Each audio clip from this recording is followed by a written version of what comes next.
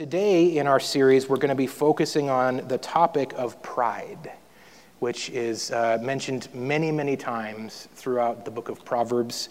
And we know it's a horrendously detrimental thing in our lives, which is why it's mentioned so many times in Proverbs. So if you want to, you're going to just want to look up on the screen here because I'm just going to be reading some assorted Proverbs, so it's going to be a little bit hard for you to follow along if you're trying. You're going to be doing a lot of page flipping, and I don't think you're going to keep up. So if you just want to follow along with me as we read here we go. To fear the Lord is to hate evil, and this is God speaking here. I hate pride and arrogance, evil behavior and perverse speech. When pride comes, then comes disgrace, but with humility comes wisdom.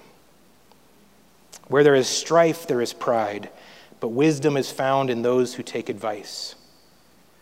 A fool's mouth lashes out with pride, but the lips of the wise protect them.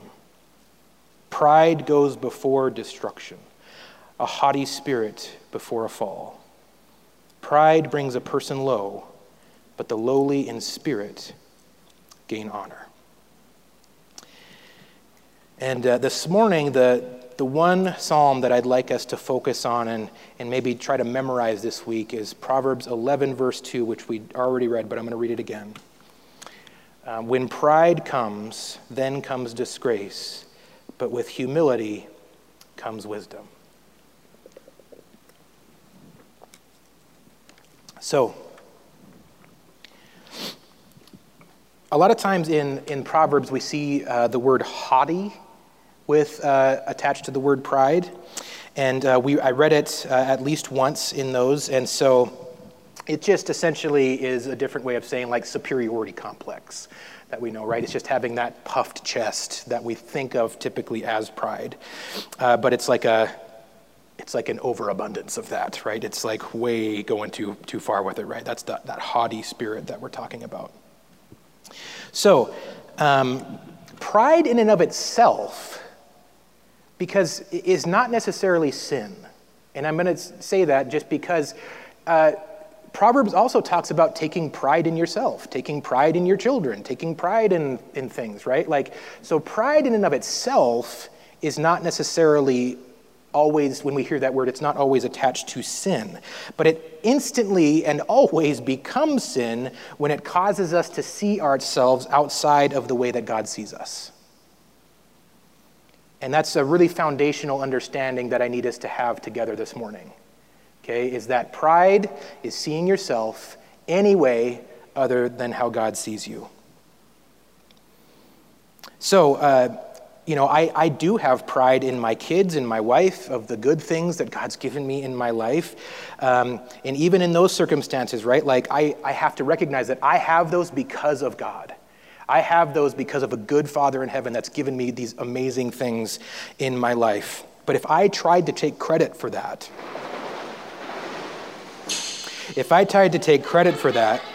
then I'm no longer seeing those things the way God sees them, am I? Right? Well, you take a second. It's okay.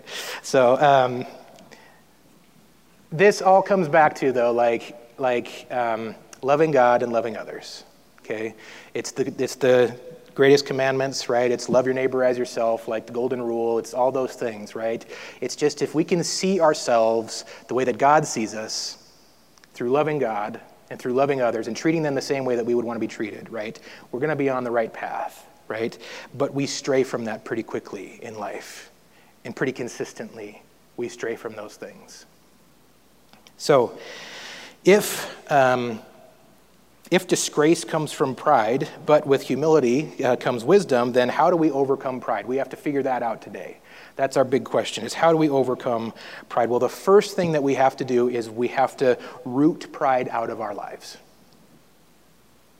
We have to root pride out of our lives. And pride is tricky. It's crafty. It sneaks up on us, and it takes so many forms in our lives. And it is the puffed chest that we think about, right? It's that, my dog growing up, I had a Yorkshire Terrier. He was very small. And we would have, I grew up in North Dakota, so we had a lot of snow for a long time every year. And so we would just pile up the snow in the yard, shovel in the sidewalks, and eventually there'd be like this giant drift that sometimes would go over the top of our chain link fence. And there was people that would walk their dogs in the alleyways.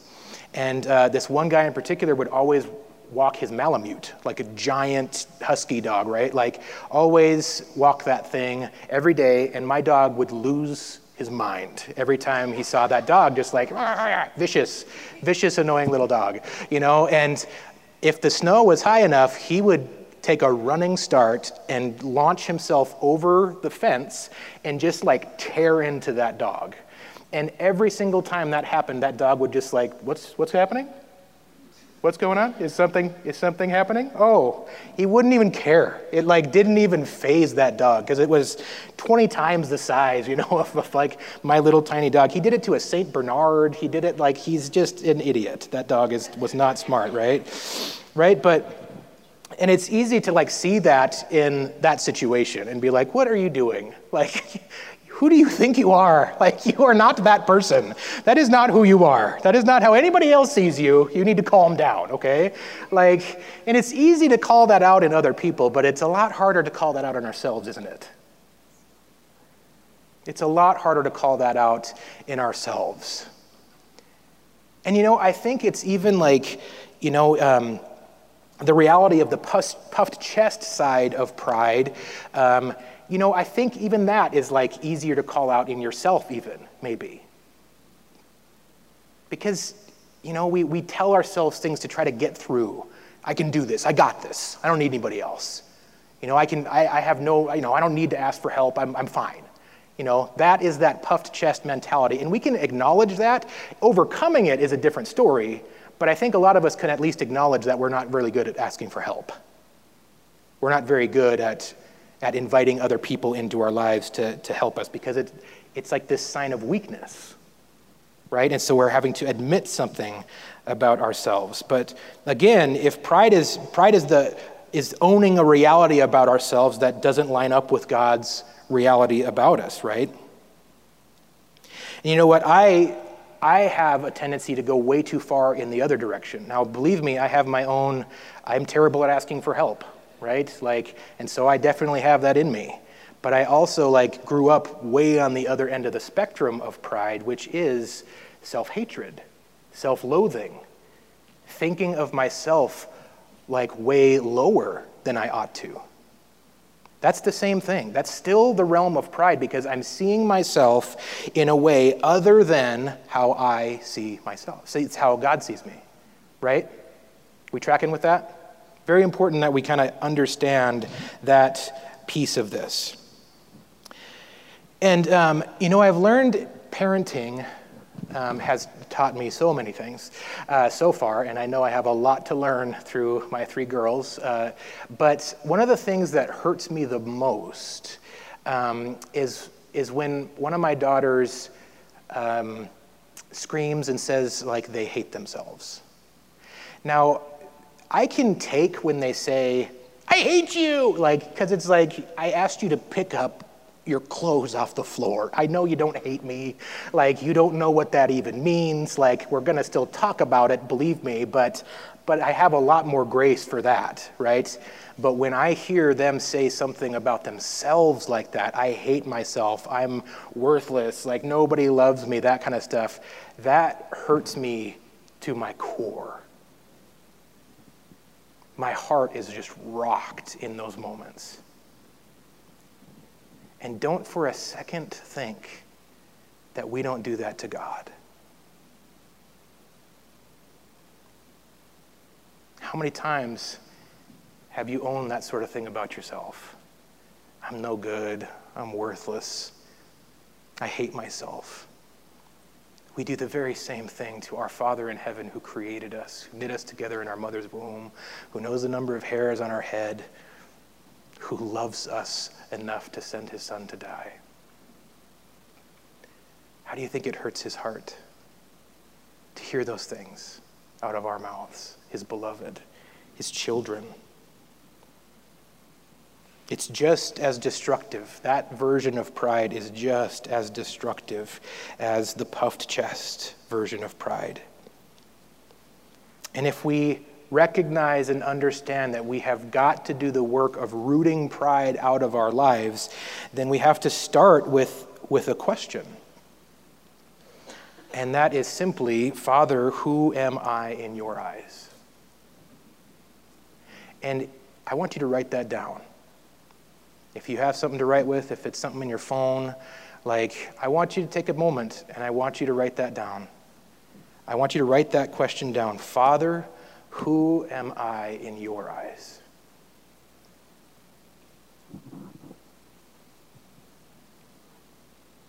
And you better believe that our good Father is eager to answer that question. And he tells us constantly in his word who we are to him. He shows us every good and perfect thing in our lives is from God. He shows us how much he loves us. He shows us what he thinks of us, just even through provision and blessing and goodness in our lives. The fact that we have air to breathe, the fact that it's raining, the fact that all these things are happening, the sun is out today, the fact that we got up this morning, that is the goodness of God. That is the goodness of God at work in our lives. Him trying to show us his love for us. Right, but just asking that question, Father, who am I in your eyes? We can ask that question, but we also have to do our part in receiving the answer. Because we can easily shut his mouth. We can easily put our fingers in our ears. And we can ignore it. And we have that tendency in life as well. Okay, so we have that tendency as well, don't we? To ignore God. Because God is, he's not going to give up on the message that he wants us to hear. He's going to keep pushing that message forward until we hear it, we receive it, and then we can move on to the next thing. But sometimes we get stuck for decades in our life with the same message that he's trying to get through to us, but it becomes white noise to us after a while. It's just lost because we've heard it so many times that we don't even recognize it anymore. It's like a grandfather clock in your house that you grow up with, right? I have a clock in my house that I grew up with, and it has a very annoying chime, very loud, but I don't even hear it anymore. And people come over and they're like, what is going on? And it's not even accurate. It's 5 minutes late and it doesn't chime the right amount of times and stuff, but I literally just completely block it out, right? But that's exactly how it is, right? It becomes just background noise that we just think is normal. That is the voice of God in our lives too. And so he'll do things to try to break through that in us, and he'll allow things to happen so that we'll face him and we'll come to him, certainly. But again, we have a part to play. We can ignore that. We can say no. And the second part of this encounter where we ask, Father, who am I in your eyes? We also have to ask, am I willing to hear the real answer? So if you wrote down that first question, I want you to write down this second one. Am I willing to hear the real answer? Because, man, we're good at putting words in God's mouth. For years, I justified my self-hatred. Decades of my life, I justified my worthlessness. And I would say, no, it's just, it's just the way it is. It's okay. I know God loves me, but I'm not expecting anything from him. I'm just going to stick my head down and do my thing, and that's how I lived. And man, I know now that broke God's heart because that's not what he had for me. And I missed out on so much only because anytime I would literally ask myself that question, am I willing to hear from Jesus today? Am I willing to hear from God in this moment? And I would answer no. For years and years and years, I said no because I was terrified of what that answer was. And that was still pride because I wanted to own the way that I saw myself more than the truth of things, right? It was more comfortable for me to sit in my reality, my worthlessness, right? My self-hatred, whatever that was, right? All that junk. It was way more comfortable to sit in that than to have to face the reality of God's love in my life. So I tried to reject it, and thank God he never gave up on me. Because I've done a lot of work to try to receive his love in my life. And I'm not all the way there. I don't know that I'll ever know the fullness of God's love. I don't know. But I know that today I know it more than I ever have. And I know its power in my life in a way that I never thought possible. So I just would ask you to be willing and then be open to that question. Am I willing to hear the real answer from God? And I just literally want us to ask that question right now. I'm going to close your eyes, and I'm going to ask that, and only you know your heart. Are you willing to hear from Jesus? Are you willing to hear his words in your life? Are you willing to receive his truth about who you are?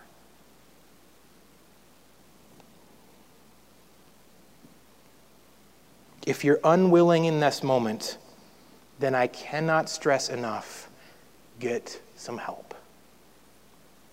I would love to meet with you. I would love to help you break through that.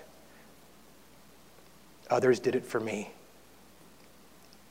And I would love to help you be able to receive what God has for you, because he has so much for you. Do not let pride stop you from getting rid of pride. See how that works? Isn't that so crafty? It's the pride that keeps us in pride, for crying out loud. And so we have got to face it, and we've got to deal with it if we want to get healing, if we want to become more of who God created us to be. And if you are willing, then once we begin the work of rooting out pride from our lives, then we also must actively be replacing that pride with something else. And that's where we step into this humility understanding that Proverbs is telling us. When pride comes, then comes disgrace, but with humility comes wisdom. And so we replace pride with humility. We replace pride with humility. And humility is simply the opposite of pride.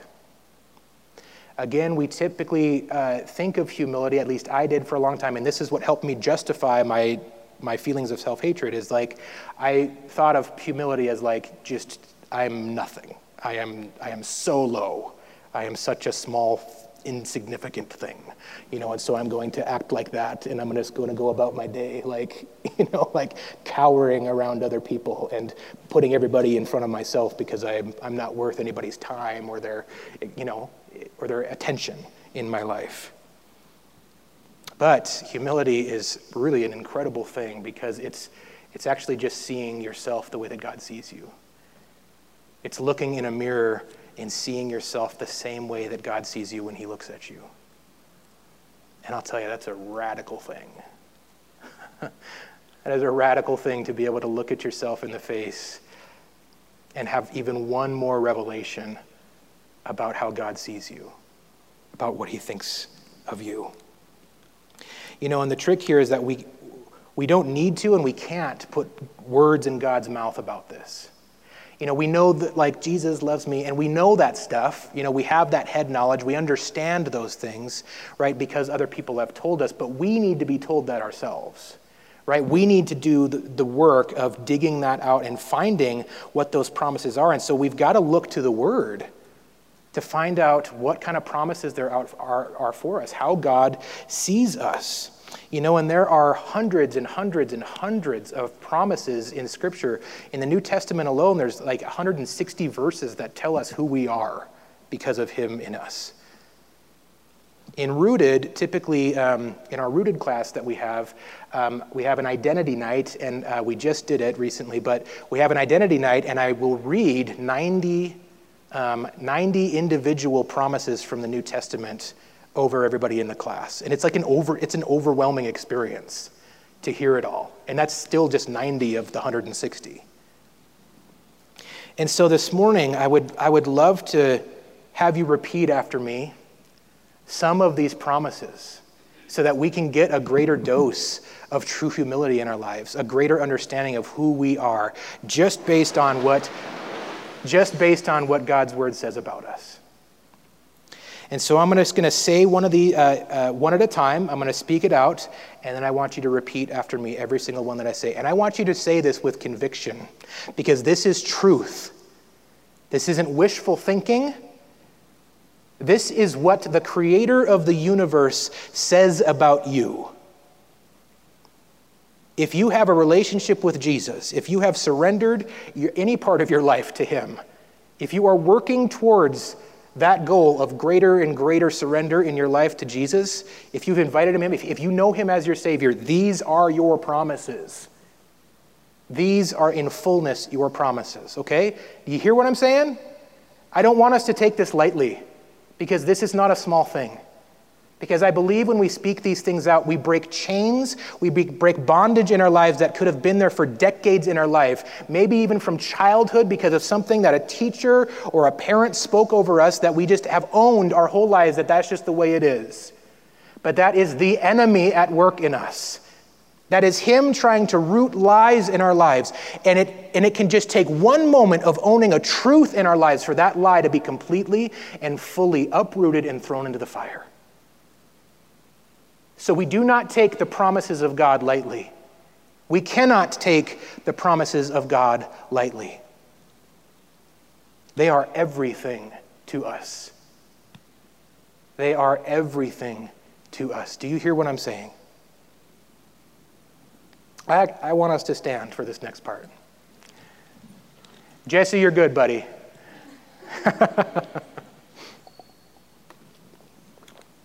All right. Repeat after me. I am a child of God. I am a child of God. I have been redeemed. I have been redeemed. I am the light of the world. I am the light of the world. I am an enemy of the devil. I am an enemy of the devil. I am Christ's friend. I am Christ's friend. I am victorious through Jesus Christ. I am victorious through Jesus Christ. I am clean. I am clean. I am an heir of the King. I am an heir of the King. I am forgiven. I am forgiven. I am more than a conqueror. I am more than a conqueror. I am God's unique masterpiece. I am God's unique masterpiece. I am a temple of the living God. I am a temple of the living God. I am loved. I am loved. I am loved. Do you own that? You are loved by the Creator of all things. You are seen. You are cherished. You are cared for. He looks on you with pride. He looks on you as his child. Your picture is on his refrigerator. I've always loved that image. But it is. He thinks the world of you. He tells people about you, right? Like, look at that. Look at that. That's my kid. That's my kid right there. That's what our God does. That's how he sees you. You can sit down.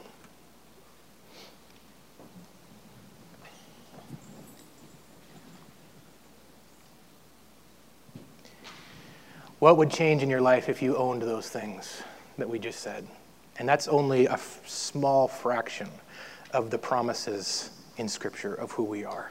What would change in your life if you owned those statements?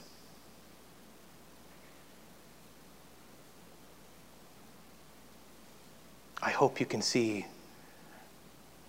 that the answer to that is pretty radical things. Incredible things would change If every morning you spoke those things over your life, if you spoke those over your family members, your kids, at the dinner table, if you read one of those together every night and discussed what that actually meant. And that is my weapon against the enemy and my kids too, just as much as it's the weapon against the enemy and me. When I hear the enemy trying to say and drag me back down to some of those lies that you're not good enough, you can't do this, you're not enough for this, how dare you think that? I say, no, you don't understand who I am. You clearly don't understand who I am. I am an heir of the King. I am loved. I am a child of God. I am more than a conqueror, and I am your enemy, and you better run. And I want to speak that same truth with that power over my children so that now they own those things. Now they understand those things. So that when the enemy comes at them and whispers it in their ear, or when the enemy speaks to them through some other subject in their life, I want them to know who they are first. I don't want them to be told by any false source, including what I say. I want them to know what God says about them. I'm just a steward of these kids. And I'm so grateful that I get to be that steward. But they're his kids.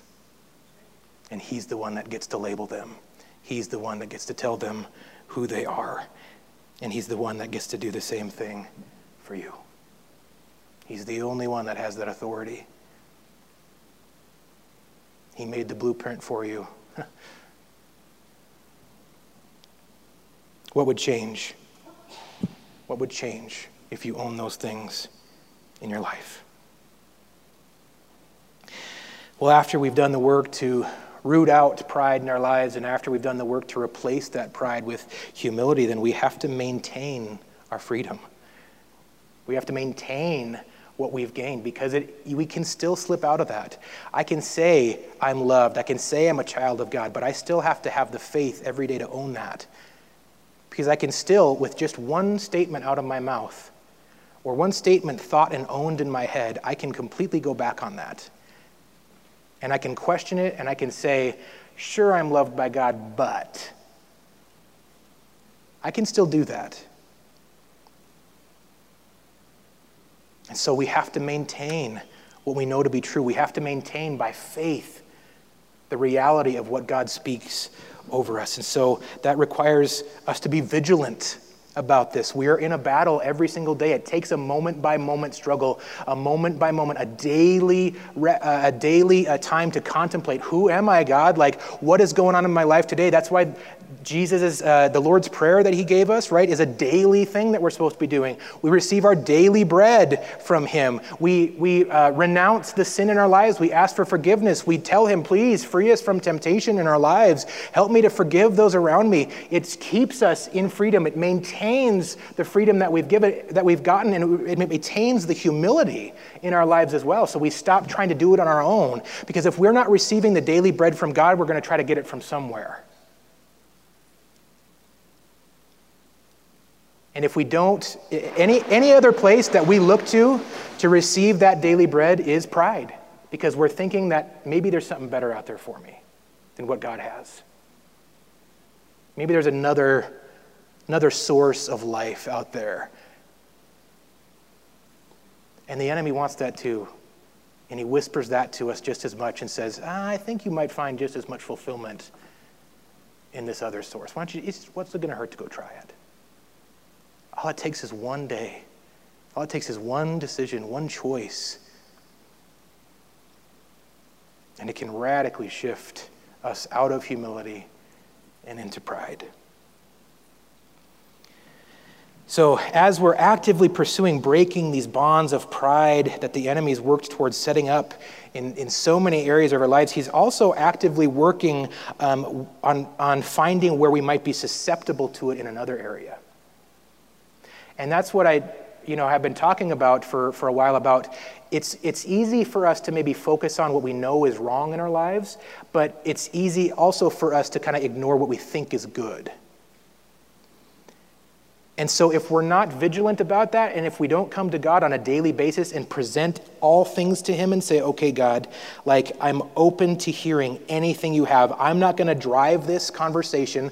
I'm not going to be the one that says, hey, I only want to work on this today with you, God. I'm just going to be open and say, God, what do you have for me today? What do you need to take my face and force me to look at today? Because sometimes I need that from him. I need him to take me and just go like, look over here, like you're ignoring this, you know? I need that, but I also have to invite that in my life. Otherwise, I will miss it, and it'll become destruction for me so quickly. So the enemy is actively looking for those weak spots in our life, so we have to actively be open to God shoring those things up in our lives. But there is a reality to how the enemy works, though, I believe. I believe that the enemy gives up pretty easily.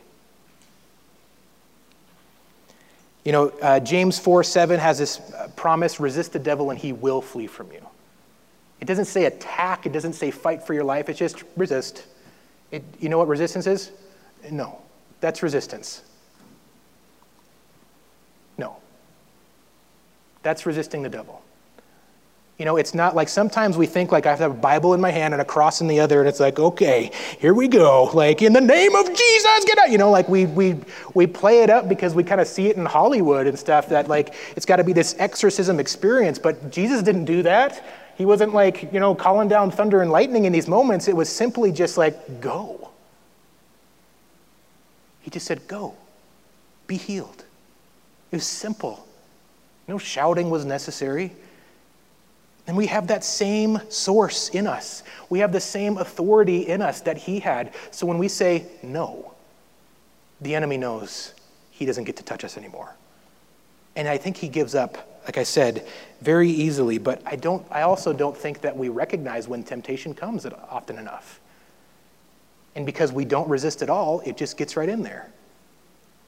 And it becomes sin. It becomes brokenness in our lives, you know. That promise of that we are the enemy of the devil is kind of an amazing thing. You know, do you know that he's terrified of you? The enemy is terrified of who you are in Christ. Absolutely terrified. And we build the enemy up to be this like monstrous source that we need to be afraid of, but we do not. Not in Christ. He is nothing. He has no control over us outside of what we willfully give him.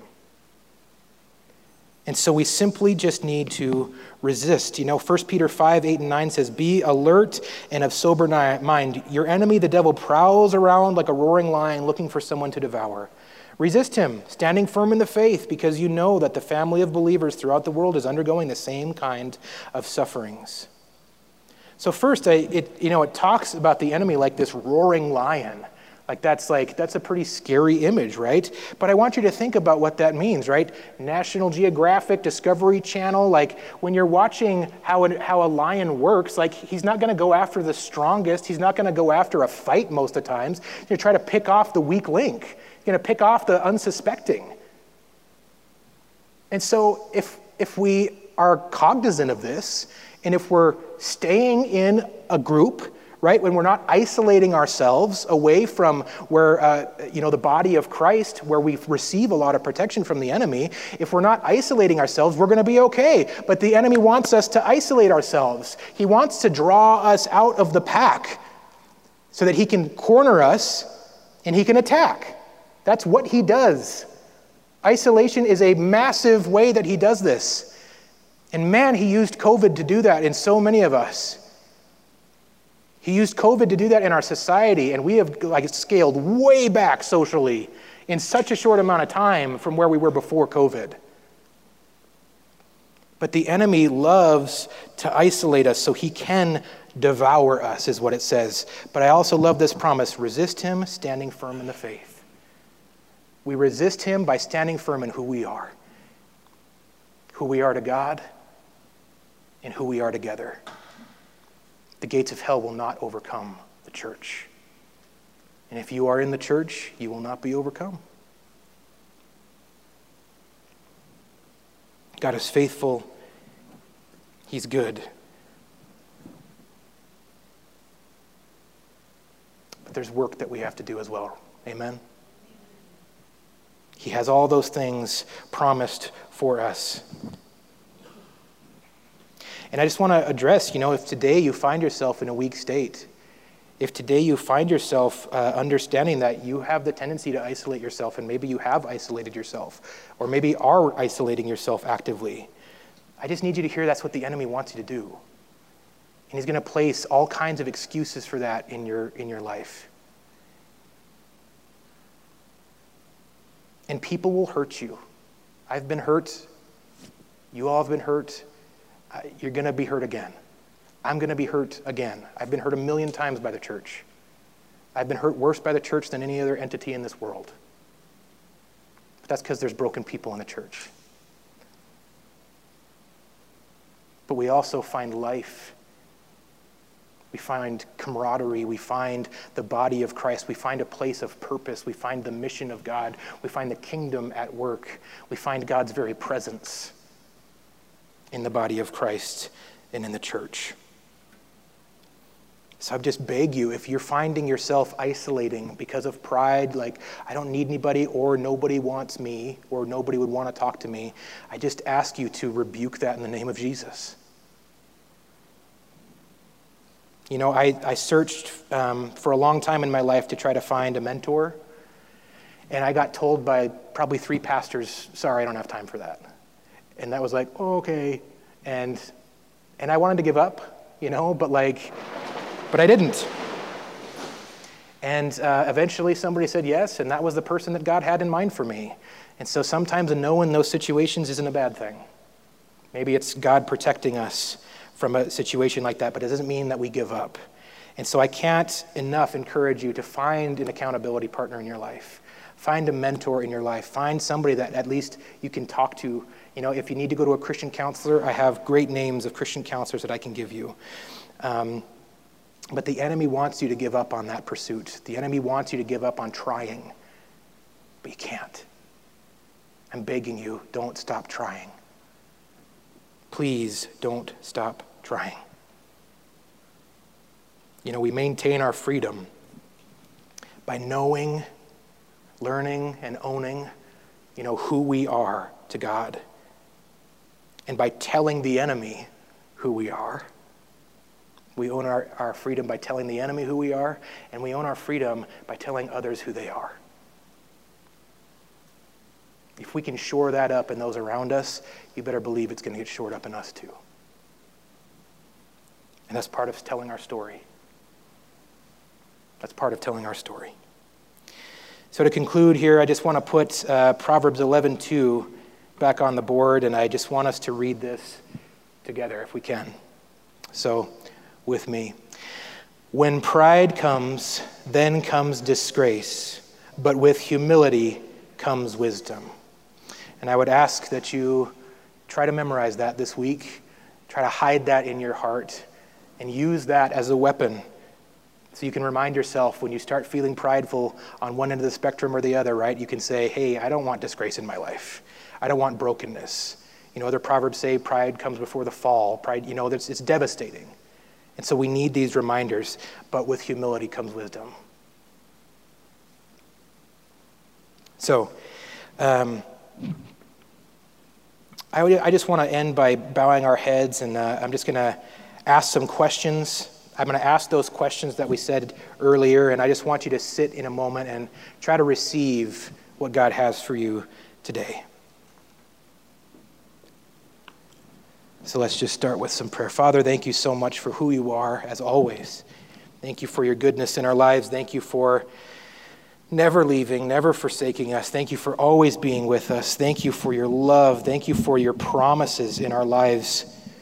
Thank you for the power of those promises, and that those promises can overcome every single thing in our lives. Overcome the enemy inside and outside of us, Father. In this moment, God, we want to say we're willing to hear from you. God, we're willing to hear from you right now. And so who are we to you, God? Who are we to you, God?